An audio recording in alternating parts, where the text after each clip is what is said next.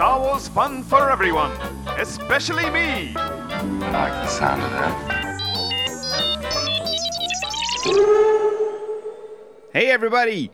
Welcome to Star Wars Fun for Everyone, especially me. I am your host, Tom Sutton. I'm back.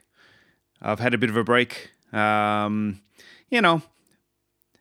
often do that kind of thing around Christmas and New Year's, and I think that after Mandalorian Season 2 and after that unbelievable news tsunami that happened, it was just like a crazy couple of months and a really fun couple of months.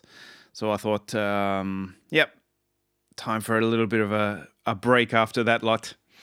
But the Star Wars fun has not stopped, though. There has been no break from the Star Wars obsession, that's for damn sure. I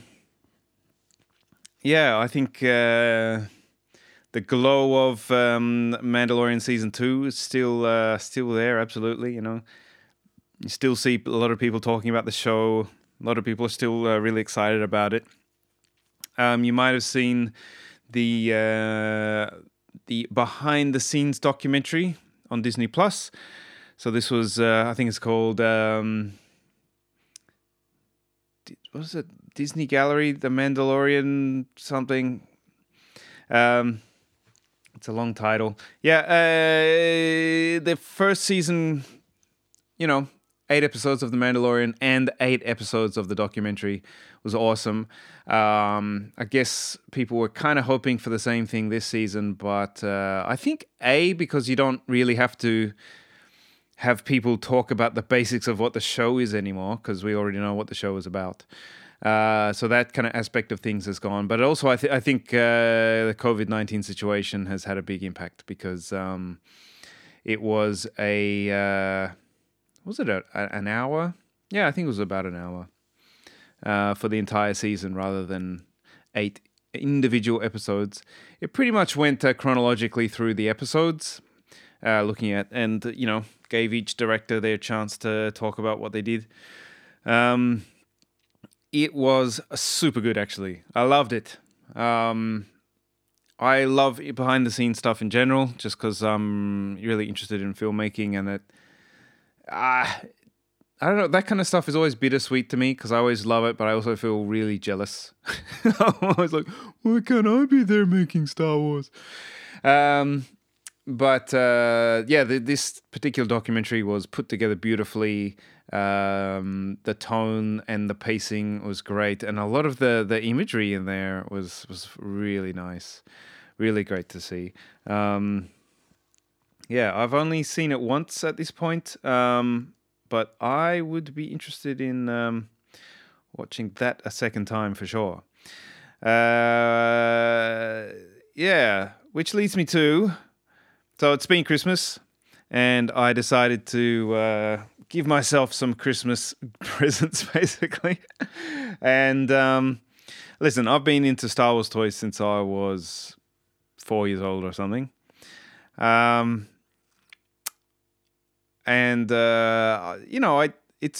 not something I really got back into seriously at any point since then, since the original trilogy era. I think when I lived in Japan, I bought a figure here or there. I know that I've got a really sweet snowtrooper that my dad has nicked and put in his kitchen. I'm going to have to ask him about that. But I never really went out of my way to buy more figures until a couple of years ago, maybe 2 or 3 years ago. I know a couple of things happened. Like, for example, my friend Ulla gave me a Luke Skywalker, Luke in Stormtrooper outfit figure of his as a gift. That was really nice. And Jamie Elton, another friend of mine, gave me a General Madine figure that he had back home in England. So that kind of, I had those to put in the house. And then when I moved to my current apartment, I found this vintage toy / comic book shop around the corner. that was selling a bunch of like basically Force Awakens, Last Jedi, and Rogue One era figures. They were all on special. So I was like, I wouldn't mind a couple of them. So I picked up a couple, and then you kind of end up going back again and again, especially when things are on sale, And before you knew it, I started, the range of figures on my spice rack in my kitchen was getting bigger. And since then, I've maybe bought a couple of things online, but I am on what I've called before a musician's income, and I just I didn't have the income to make a habit of it.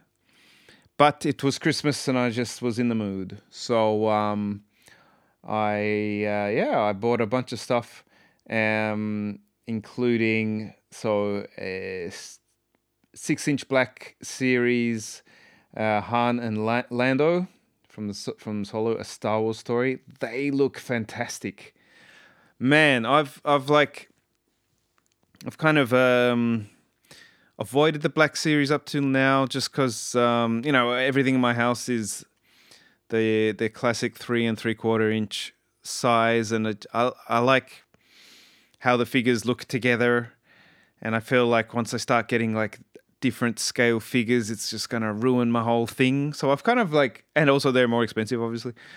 So I've kind of avoided those figures up to this point. But I love that movie.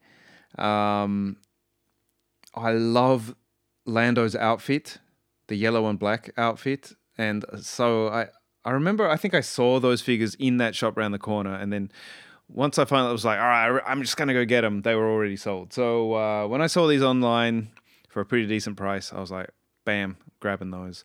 And they look super cool. Like, they, basically, figures the sculpt needs to be good on a figure, but your ability to pose them in cool, movie accurate ways is also a big part of the thing. And these two, just they look great. You can really pose them well, and it's funny. Like, sometimes, I guess other people in these kind of fandoms have had the same experience, where you kind of question yourself a bit and go like, should a middle-aged person be spending time and money and energy on toys?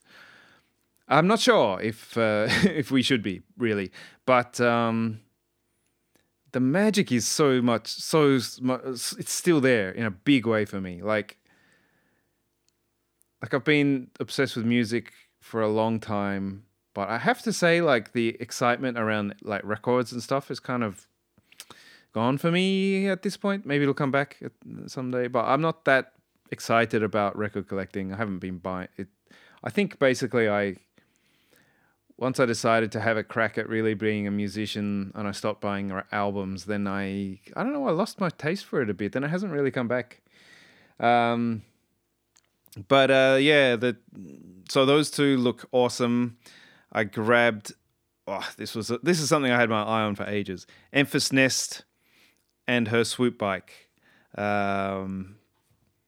It's sitting right there on top of the, I got to tell you about that. Anyway, it's sitting right across there from me. I just love Enfys Nest. The design, the character. I like the backstory. I like how she moves. She looks awesome when she's fighting. Her swoop bike is killer. How she rides it is killer. I just love that character. I've got at least 3 pictures of her on my walls here in my apartment, and now I have her and her swoop bike, and I'm enjoying that a great deal. And this is the thing, I don't buy this stuff just for the sake of collecting. I won't buy stuff just because I'm like, I haven't got this, so I just need to get it. I buy stuff that triggers that Star Wars feeling. And it's funny, having Star Wars posters, stills from the films and stuff on my walls, that gives me one experience. But having the characters kind of in 3 dimensions in my apartment gives me another experience. And it really, as I said, it really kind of triggers a feeling of like, oh, like that little flash of like, oh, I'm in the Star Wars universe in a way. Galaxy, should I say. So, yep, Enfys Nest, great. Collectors will know of a line called the Vintage Collection, and it's like really good quality figures in classic Kenner style packaging, and I mean, it actually hurts me that I can't buy them all. It hurts. But anyway, I got 3 of those, and what I got was Boba Fett, Empire Strikes Back, Darth Vader from Rogue One, and the Mandalorian himself. And all 3 figures look killer. One kind of thing that I was a bit unsure about was, so Vader has a soft goods cape, and it does billow out quite a lot. It doesn't really hang. It's kind of like it's flying out there. But what I kind of, I like to arrange figures in a way of where you can almost imagine like it's a scene from one of the films, and I've kind of arranged that Vader almost like at the end of Rogue One, where the Tantive 4 has escaped and he's standing there in that airlock or whatever, staring out into space as the ship moves away and his cape is flapping around. So I've kind of arranged it like that. And I've got a stormtrooper behind him, and I've got another stormtrooper on the way to make it a bit more accurate that way. So that's cool. What else? Leia from Empire Strikes Back, from the it's a Echo Base outfit. She looks super good. I got K2SO, which completes the the main 3 from Rogue One. So just to see the silhouette of those 3 just really makes me go like, ooh, Rogue One. I'm living in the Rogue One world. I love it. It's a great looking figure. I mean, I think that's the cool thing with like droids and creatures. Like, it's hard to make. Like, I mean, I would say like the human figures look better than they ever have. Like, the likenesses have gotten better and better and better, and they're fantastic these days. But the droids and the creatures are always going to look more accurate to our human eyes. And that K2SO one looks killer. Yeah, I got that. It was like a Rogue One pack, and it had. So I had one Jyn Erso that I already had, but the other 3 I didn't have. So I was like, yeah, grabbing that, and it was Edrio 2 Tubes, which is like one of my favorite designs from any of the new films. I just think it's such a good looking character, and I love his voice. Fantastic. So he's there. And Saw Gerrera, a killer looking Saw Gerrera. Man, it's like crazy it's in, that scale is small, when you think about it. When you were a kid, it didn't seem that small, but as an adult, it is a small scale, But that Saw Gerrera figure looks fantastic. And the other one in there was the tank trooper or tank driver, tank commander. I don't know what the correct term is. That was driving that the tank with the kyber crystals loaded on it in Rogue One. He looks a bit weird. He's a bit like knock-kneed or something. So that one I've placed somewhere where you can you don't have to see the goofy looking bits of it. Yeah, I think that's kind of it. But yeah, like I said, I kind of question it sometimes. Like, I'm not 6 years old anymore. Should I really be into this? But man, I really enjoy it. And it's really bad because I just might want to buy more and more of this stuff. And it's also like, I don't want to buy it and put it in a cupboard or something. It has to be like, I take everything out of the packages. I don't keep anything in the package. And I really want to like have it somewhere that works. It works with the room in a way. So I can't have too much stuff, but yeah, especially when I look at the vintage collection stuff. Like, the packaging looks sick. The quality of the figures is like 10 out of 10. Yep, I love it. All right. But yeah, if anyone ever wants to buy me more Star Wars figures, go right ahead. All right. Other big news recently was the kickoff on the High Republic era. Brand new era in Star Wars. It is exciting to have an era that we're unfamiliar with, set 200 years before The Phantom Menace. I support all that. That's great. I guess, get my reservations out the way first. The concept art that has come out to accompany these new books, like the ships look super good. I like all those. But and some of the concept art for the characters looks good, but a lot of it looks a bit cheap to me. Like when you see concept art for the concept artists who work on the films, those character illustrations, they're so deep somehow. And a lot of the concept work for the High Republic stuff, it looks like the kind of character illustrations on the inlay of a video game booklet or something, or maybe like a role-playing game book from the 80s or something. It says, I don't know. And that, also, like, all the Jedi are depicted as looking very prequelish with these like very pristine white and gold robes, and that's not my cup of tea, to be honest.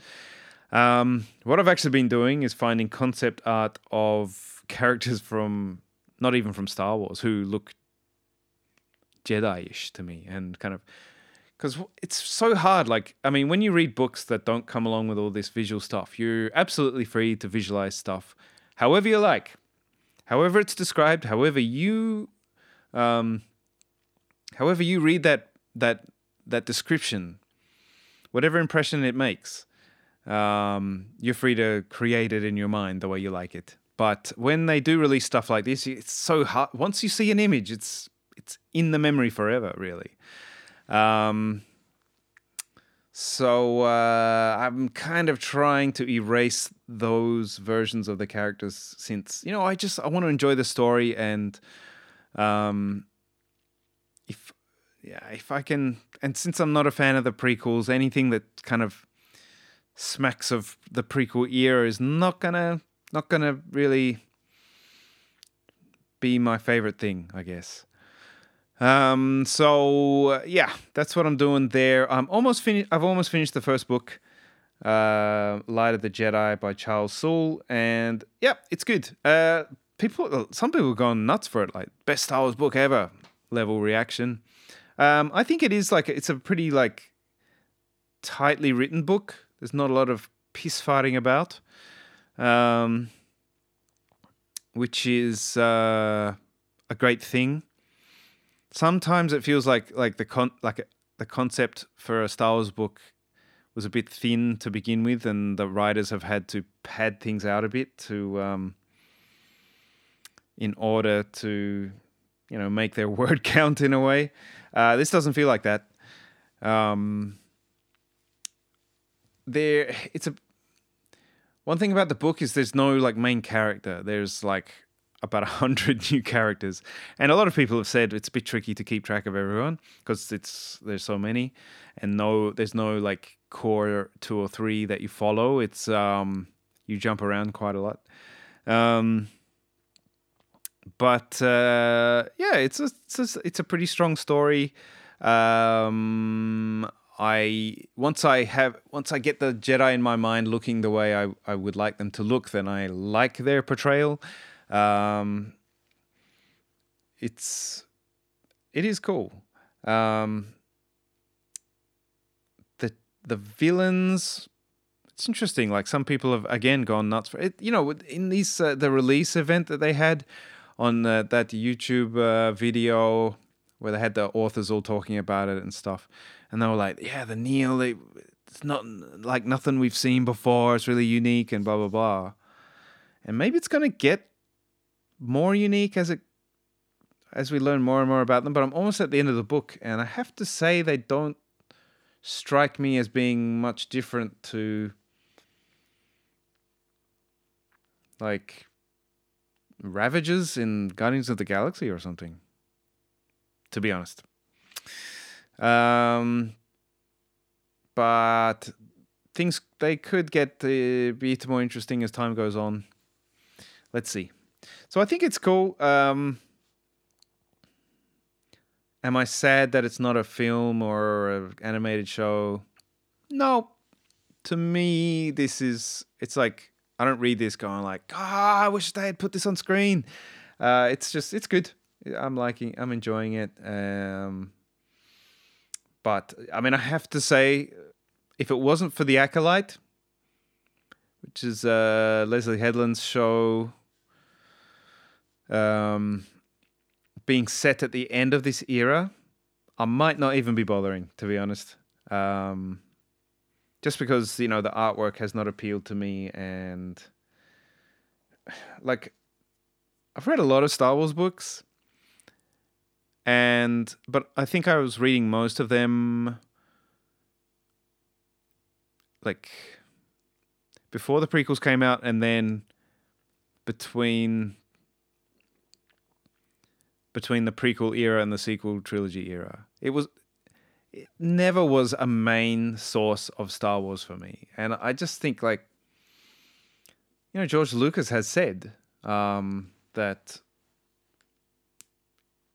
a massive percentage of what Star Wars is the visuals and the music. And guess what books don't have? Visuals or music. So I just feel like it's not the best vessel for a Star Wars experience. So I was reading those books a lot more I was reading Star Wars books a lot more back then because there was nothing else.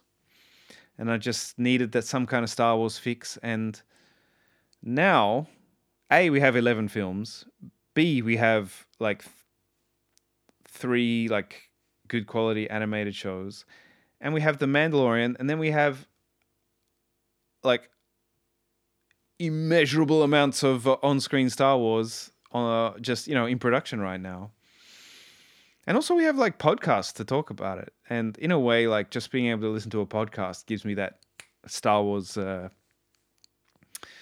that's piece of Star Wars nutrition for the week or whatever, or for the day.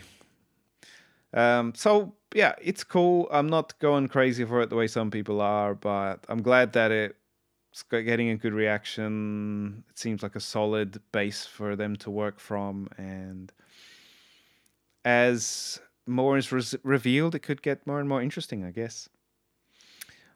All right, we are going to jump into, like, I think I mentioned, I have read parts of this book before. Just gonna grab it. So this is, J.W. Rinzler's incredible The Making of The Empire Strikes Back. It was given to me by my brother for my 40th birthday. Now, 4 years later, I finally finished it. But I had just a couple more little bits right at the end of it that I wanted to share with you guys. All right. One little fun thing I thought was about the test screening process. So Han Solo's "I know" line, as you will probably know, was not in the original script. Harrison Ford himself came up with that. And actually, George was not sold on that line. Here's the quote. This is Irvin Kershner talking. Here we go. "George was worried about Solo's line, 'I know,'" Kershner says. "So we sneak previewed the film, and when the line came, the audience roared. George turns to me and says, 'You see, it's a mistake.' Now the picture is over, and they're all talking about that line and how great it was. They all noticed it, so we kept it in the film. George knows what he wants, but he is very flexible, and that's why I like him so much." Nice. I love hearing, filmmaking can be a high pressure and difficult endeavor. And, it's nice to hear people kind of praise each other and talk about people in this nice way. And it is funny that George wasn't sold on it, even up to the end of the filmmaking process. All right, one more fun thing was, so I was not aware of this. When people talk about the original, the theatrical, release the original theatrical versions of the original trilogy, and people are like, "Well, which version do you mean? The real original version of A New Hope doesn't even say A New Hope; it just says Star Wars, etc., etc." It's a bit annoying, to be honest. So that's quite well known about A New Hope, but I didn't realize that there was actually a change made to The Empire Strikes Back within its first couple of weeks of being open. Now, people might know that films were shown in either 35mm film or 70mm film back then. And they would tend to release the film first on 70mm film in select theaters, before they went ahead and sent out the 35mm prints. This is apparently because 35mm prints were easy to pirate, but 70mm prints were not. So they would basically, it would limit the number of theaters that could show it in that first couple of weeks, because not all theaters had the capability of showing 70mm film. But that would give them at least a couple weeks of piracy-free income, basically. So here we go. I'm gonna read you, people talking about what happened after that. The film eventually opened exclusively on 70mm film. Here we go. The film opened in 70mm in about 100 theaters, and then after a few weeks, it was going to go out in 35mm to many more theaters, says Tom Smith. Everything had died down. People had gone on vacation. There were maybe 30 people left at ILM when the phone rang. It was George, and the first thing he said is, "I hate to tell you this, Tom. I don't want to tell you this, but I got to tell you this." And I thought, oh, I'm getting fired. But George said, "We need some more shots for Empire." I said, wait a minute, the film's in the theaters. You're kidding me. He said, No. It's not in all the theaters. "We were done with the movie," says Ralston. "We went into San Francisco and had a big rap party. It was great. We saw the movie and it was exciting. We were very proud of all the work everyone had done." Just turning the page.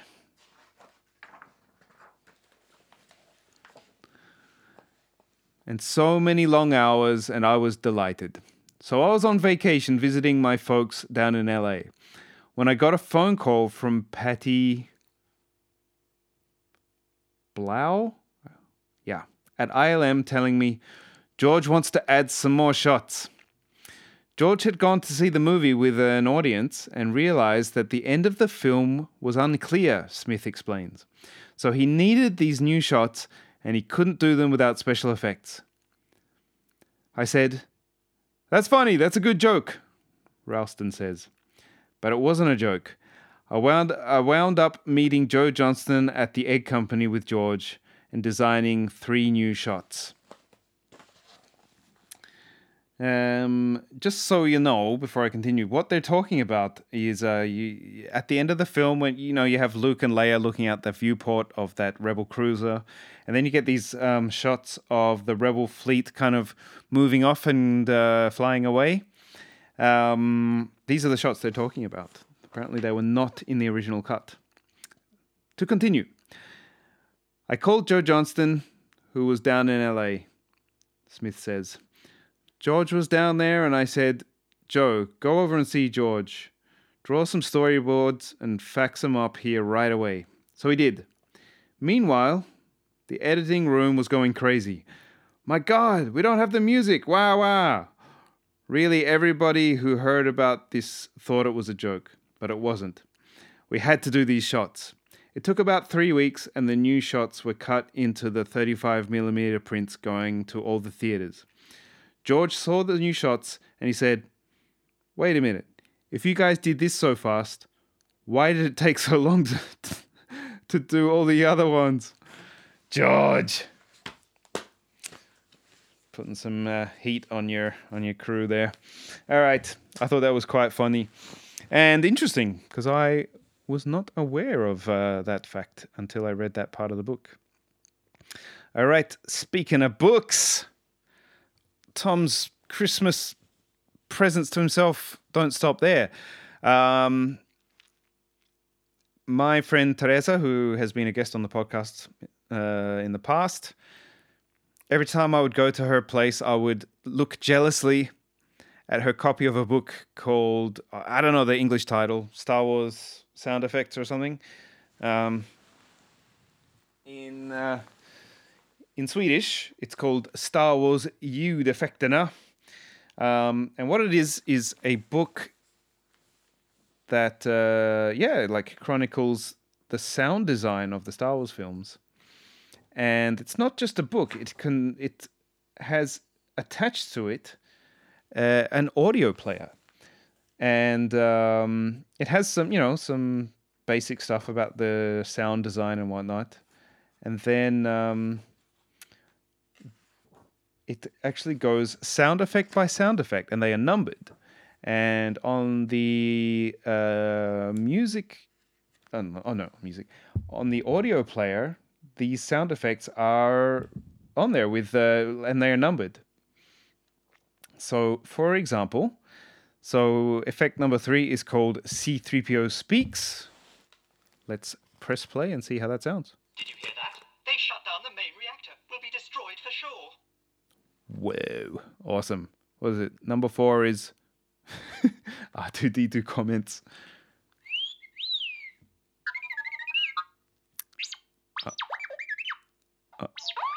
All right. Hey, yeah. Okay, stop it. Yeah, man. R2D2 is a talkative dude. So, this is like, I'm just going to let him play in the background. It's an incredible book. And now you might think, okay, that's some pretty obvious choices, C-3PO, R2D2. But there are like really obscure sounds included. So here we go. We did this at Teresa's house when she was on the podcast. We picked random sounds and then had to try to guess what they were. All right, I'm gonna do it right now. I'm gonna play a sound. I'm gonna play this. This is sound 38. I don't know what it's gonna be.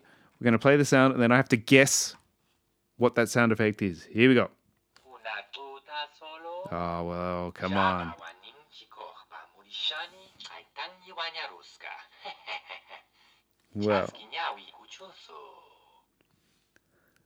Well, I think we all recognize that one. That's Greedo. I don't even have to look it up in the book. That's Greedo. Okay, let's go for another one. 54.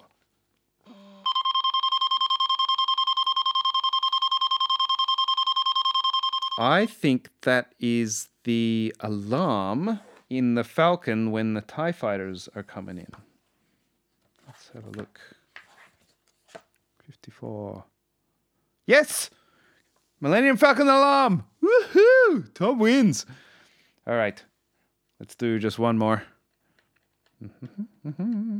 All right. Got to pick a Star Warsy number. This is 66. Let's listen.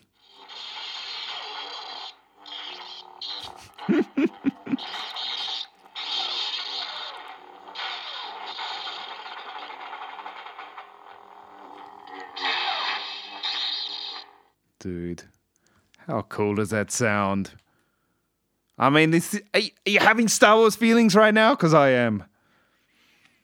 Lightsaber battle. Don't need to look that one up either. So, I kind of wish I could have gotten an English version.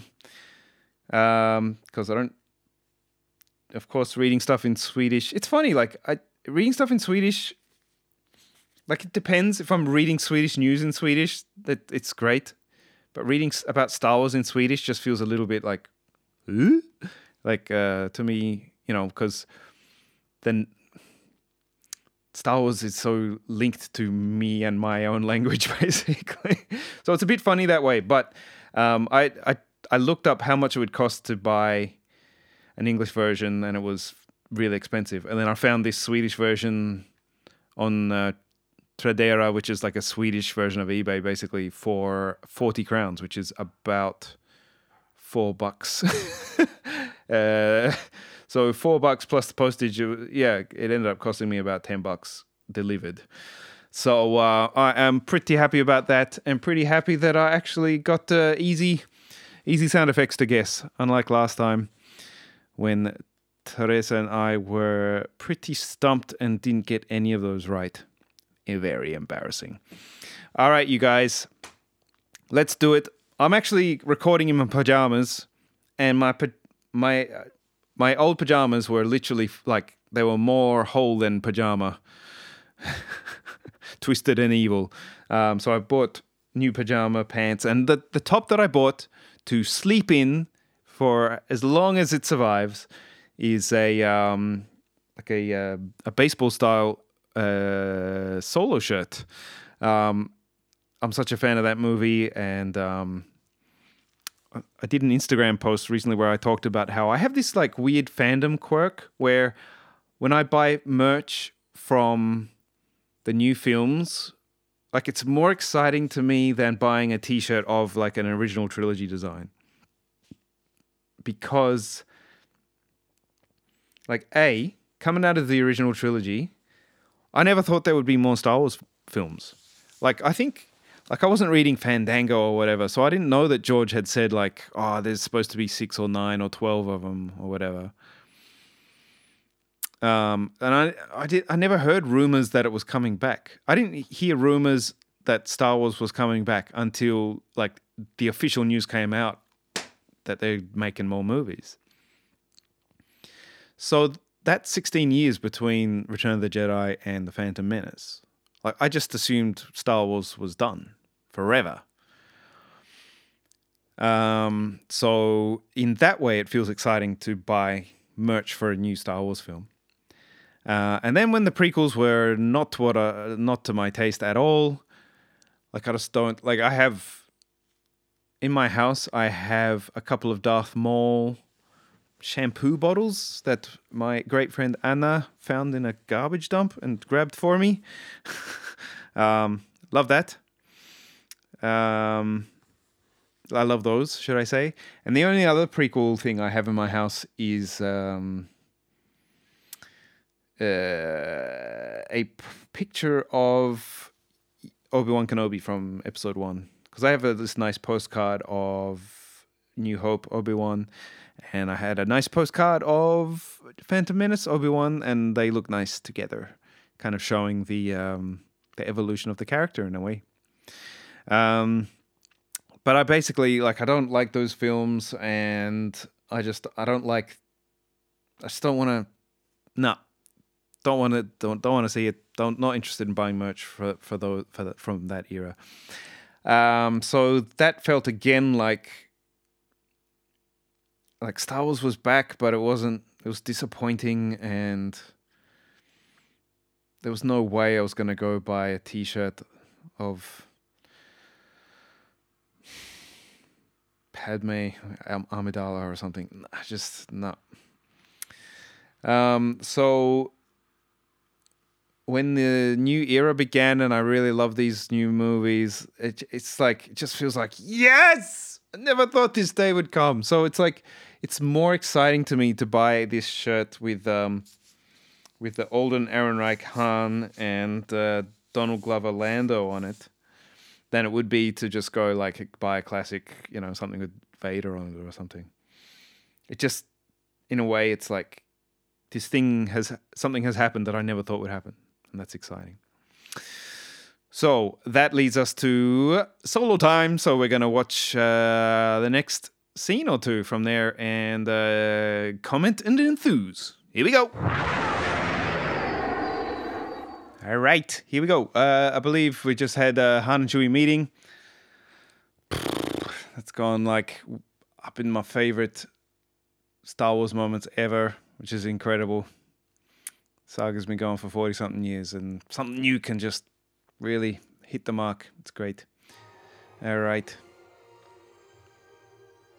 I love the soundtrack for this film. Like, it's... yeah, the shower scene. Classic, instant classic. But I like that, the fact that I really love the Rogue One and Solo soundtrack so much just makes me happy that when, now that John Williams is done with Star Wars, he's not going to do any more films.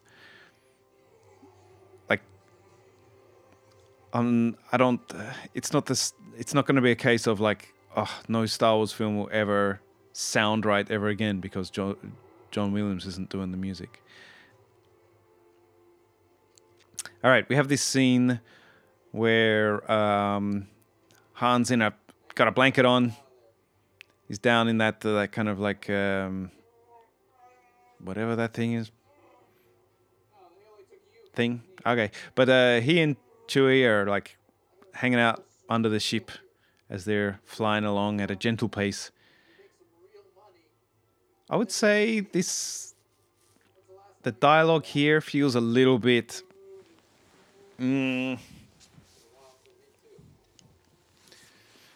acted. It feels a bit stilted to me. And I just...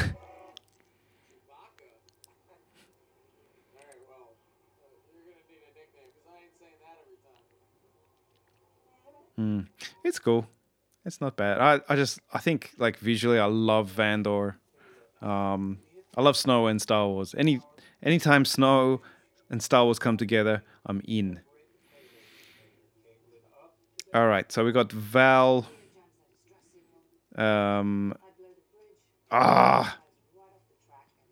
Tandy Newton, you are a cool person. Yeah, but they're so Val, Beckett, and Han are basically planning the job. She mentions Enfys Nest and how they have to be careful of her, or that person. I don't know, it's a her at this point, I guess. Man, really good coats and jackets in this scene. And this, okay, if you've ever seen Rob Bridow's making of Solo book, there are a lot of gorgeous photos of the landscape where they shot this stuff for this film. I think it's in the like Italian Alps or something. Gorgeous. Okay, this is a nice scene around the campfire. Man, Rio is cool in this scene. I love it. Yeah, I think the costume design in this film gets an 11 out of 10 for me. Nothing doesn't work costume-wise. I think,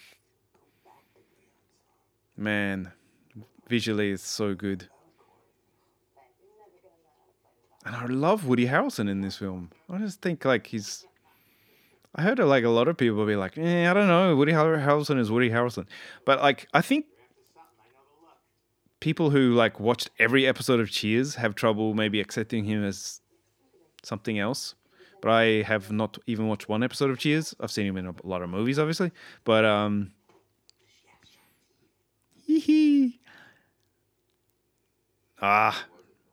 like that line where Rio's like, does she have sharp teeth? Very nice.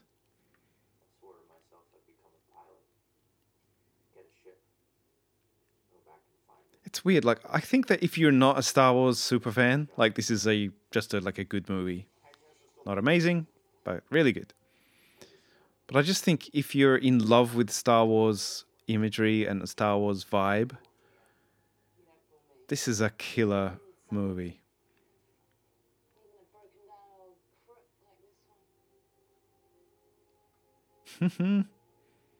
Yeah, I really buy Val and Beckett as a couple.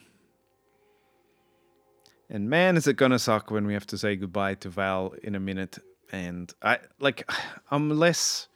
Yeah, we'll get to that part, I guess. I like Chewie's the variation on the bandolier that he has in this movie. It's like it crosses over both shoulders. It looks really cool. I like how Rio's the cook too. That's what you need, a cook with 4 arms. It's going to be much more efficient that way, I think.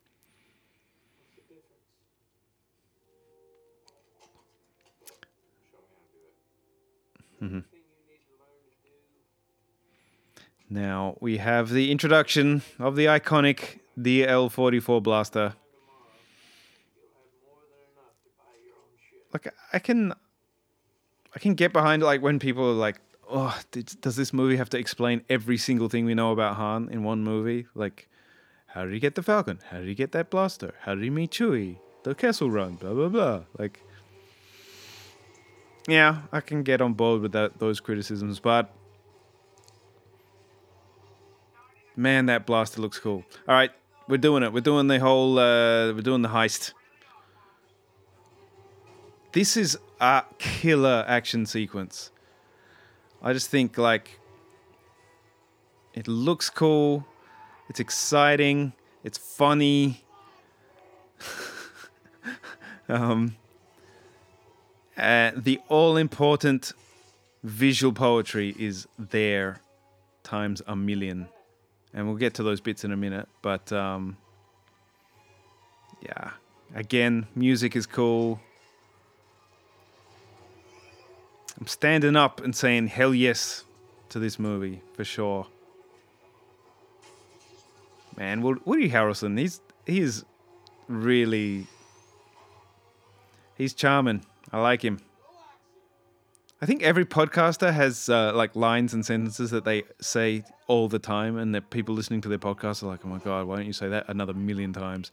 For me, it's calling characters charming or charismatic. Sorry, I'm probably gonna. I love that Minoc roast line from Rio. Okay, these troopers. What are they called? Range troopers, I think, with the magnetic boots and the fuzzy bits. I have to say, like when I saw the designs outside of the film, I was like, "Ooh, they stick." It's not very cool. But in the film, which is where it counts, it totally works for me. I think they look awesome. Like the kind of clunky heaviness of it works with what they are designed to do, which is to be able to walk on the outside of this train that's flying through the mountains.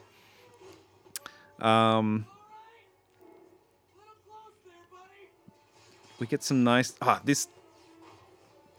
that shot there, where Beckett, basically the camera spins with him as he's spinning around and opening the hatch to get behind to protect himself from the range trooper blaster shots. Really cool. There's just like, there's a certain type of movement that reads as poetic in action sequences, and that was an amazing example. Man, I love Rio. I'm so sad that he doesn't make it through this film. Such a likable character.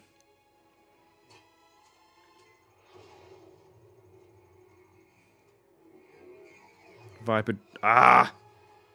Listen to this shit. Damn it! Never gonna hear the end of this. That soundtrack. Who's that? Enfys Nest. Pirates have to snake the score from under us. The Cloud Riders look so cool. Those swoop bikes look look at that! Can't believe how much I like that. Just the the angle. When people hold guns, there are certain ways of holding them, and the way you shoot it so that it comes across at a certain angle on the screen that looks cool. and certain ways of doing it that looks stupid. And they just get it right in this scene. Like, every time you see Beckett or Solo shooting at something, they've got the angle just right. Where if you did a freeze frame, it would just look cool as hell. I want to see the Cloud Riders back bad. And I just love, look at that. Rio's shooting with 2 hands at once while he's flying because he's got 4 arms. Super cool. And I love that that's Jon Favreau. Like, it's nice. Like, Favreau's not the Star Wars fanatic that someone like Filoni is. But he played Pre Vizsla in the Clone Wars. He played Rio in this. He's clocked up a big success with the Mandalorian. So he's definitely carving himself a position as one of the big names in Star Wars history, actually. All right, these Viper droids, obviously they look like the probe droids from Hoth. Really cool design. I think it's good, like that kind of way of like it's within that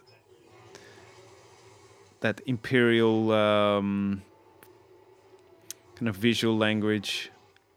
I'm into that.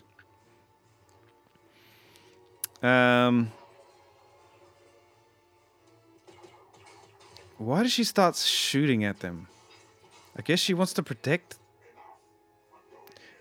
Listen to this. Okay, Emphas jumps, rolls, dodges that, deflects blaster bolts with that axe thing, trips him, flipping kick, chops the frickin' end of his blaster off, slams him off that carriage. He flies onto the next one, and immediately starts cutting through the whatever those, like the cables attached between the AT hauler and the that train carriage. That's poetry. Seriously, man. And that's, I think, the kind of thing that's missing in The Mandalorian. It doesn't look like... There's very little in The Mandalorian that moves and is cool looking and exciting as something like this. We lose Rio. Really sad. Such a cool character.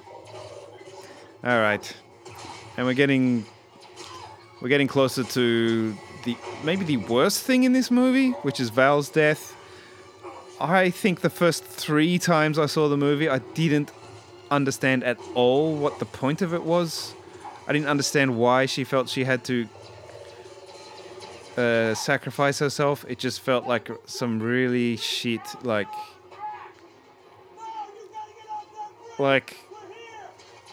whether it's a result of institutionalized racism or if it's just bad luck.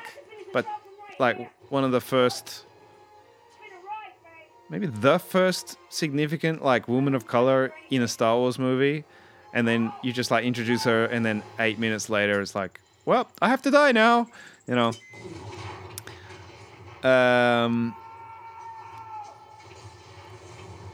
But I just think, logic-wise, it made no sense to me. Why does she do that? Now, I think once I saw it a few times, I was like, okay, it's because, like, Beckett and Val have promised Dryden Voss that they would deliver this shipment. And as far as he is concerned, if it doesn't work out, they don't just walk away and go, all right, better luck next time. They actually owe him that shipment.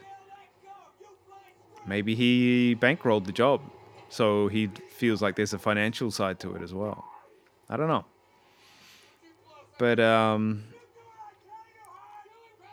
it was, it's a thing of like, we either provide him with the shipment or the financial equivalent, or we're all dead because he will hunt us down, unless we pay, which we can't possibly do. So I guess she felt that by sacrificing herself and making sure the job got done, that Beckett would leave. But it's a bit like, okay, yeah, but as if you would not just go like, all right, we're kind of screwed here, but let's just disappear then. It's a big galaxy. We'll go somewhere and hope that he doesn't catch up with us.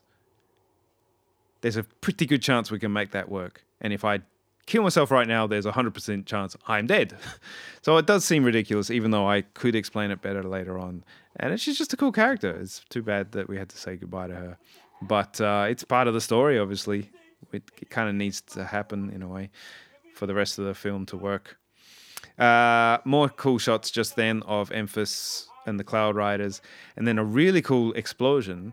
And I think in the behind the scenes they talk about that, and they basically detonated small explosives underwater and filmed that, and that's what they used to get that very unique looking explosion effect. So that was cool. Yeah. Then we have this scene here where Beckett's basically explaining to Solo what level of deep shit they're in now, because they couldn't hold on to the shipment. I'm gonna say again how good Chewie looks. Man, he looked awful in Episode 3. So thank God they have redeemed themselves. Like, I would say in The Force Awakens he looked really good, but I think they've really even improved on the look of Chewie since then. Like, Force Awakens Chewie was a 9 or a 9.5 out of 10 for me. But in this film, it's a 10 out of 10. He looks so right. Fantastic. All right. I think we're going to wind down on this scene. There's a lot of very like Western looking shots, I would say, in this scene.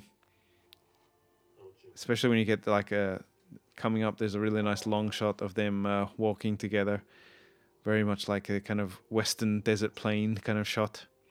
Yeah, there it is right there. Wow, what a great shot. Look at that. Makes me glad to have bought this big bloody TV. All right, we're going to leave it there. Folks, I've had a good time. To be honest, I'm battling back problems again. I wasn't sure how much Star Wars fun I would be able to muster, but once you start talking Star Wars, you're having a good time, you know? All right. So we'll be back soon, I hope. Looking forward to more news as it comes out about the new shows. I am right now rewatching The Mandalorian. I'm still on season 1, so we'll probably talk about that next episode as well. All right, everybody. Thank you for listening. This has been Star Wars fun for everyone, especially me.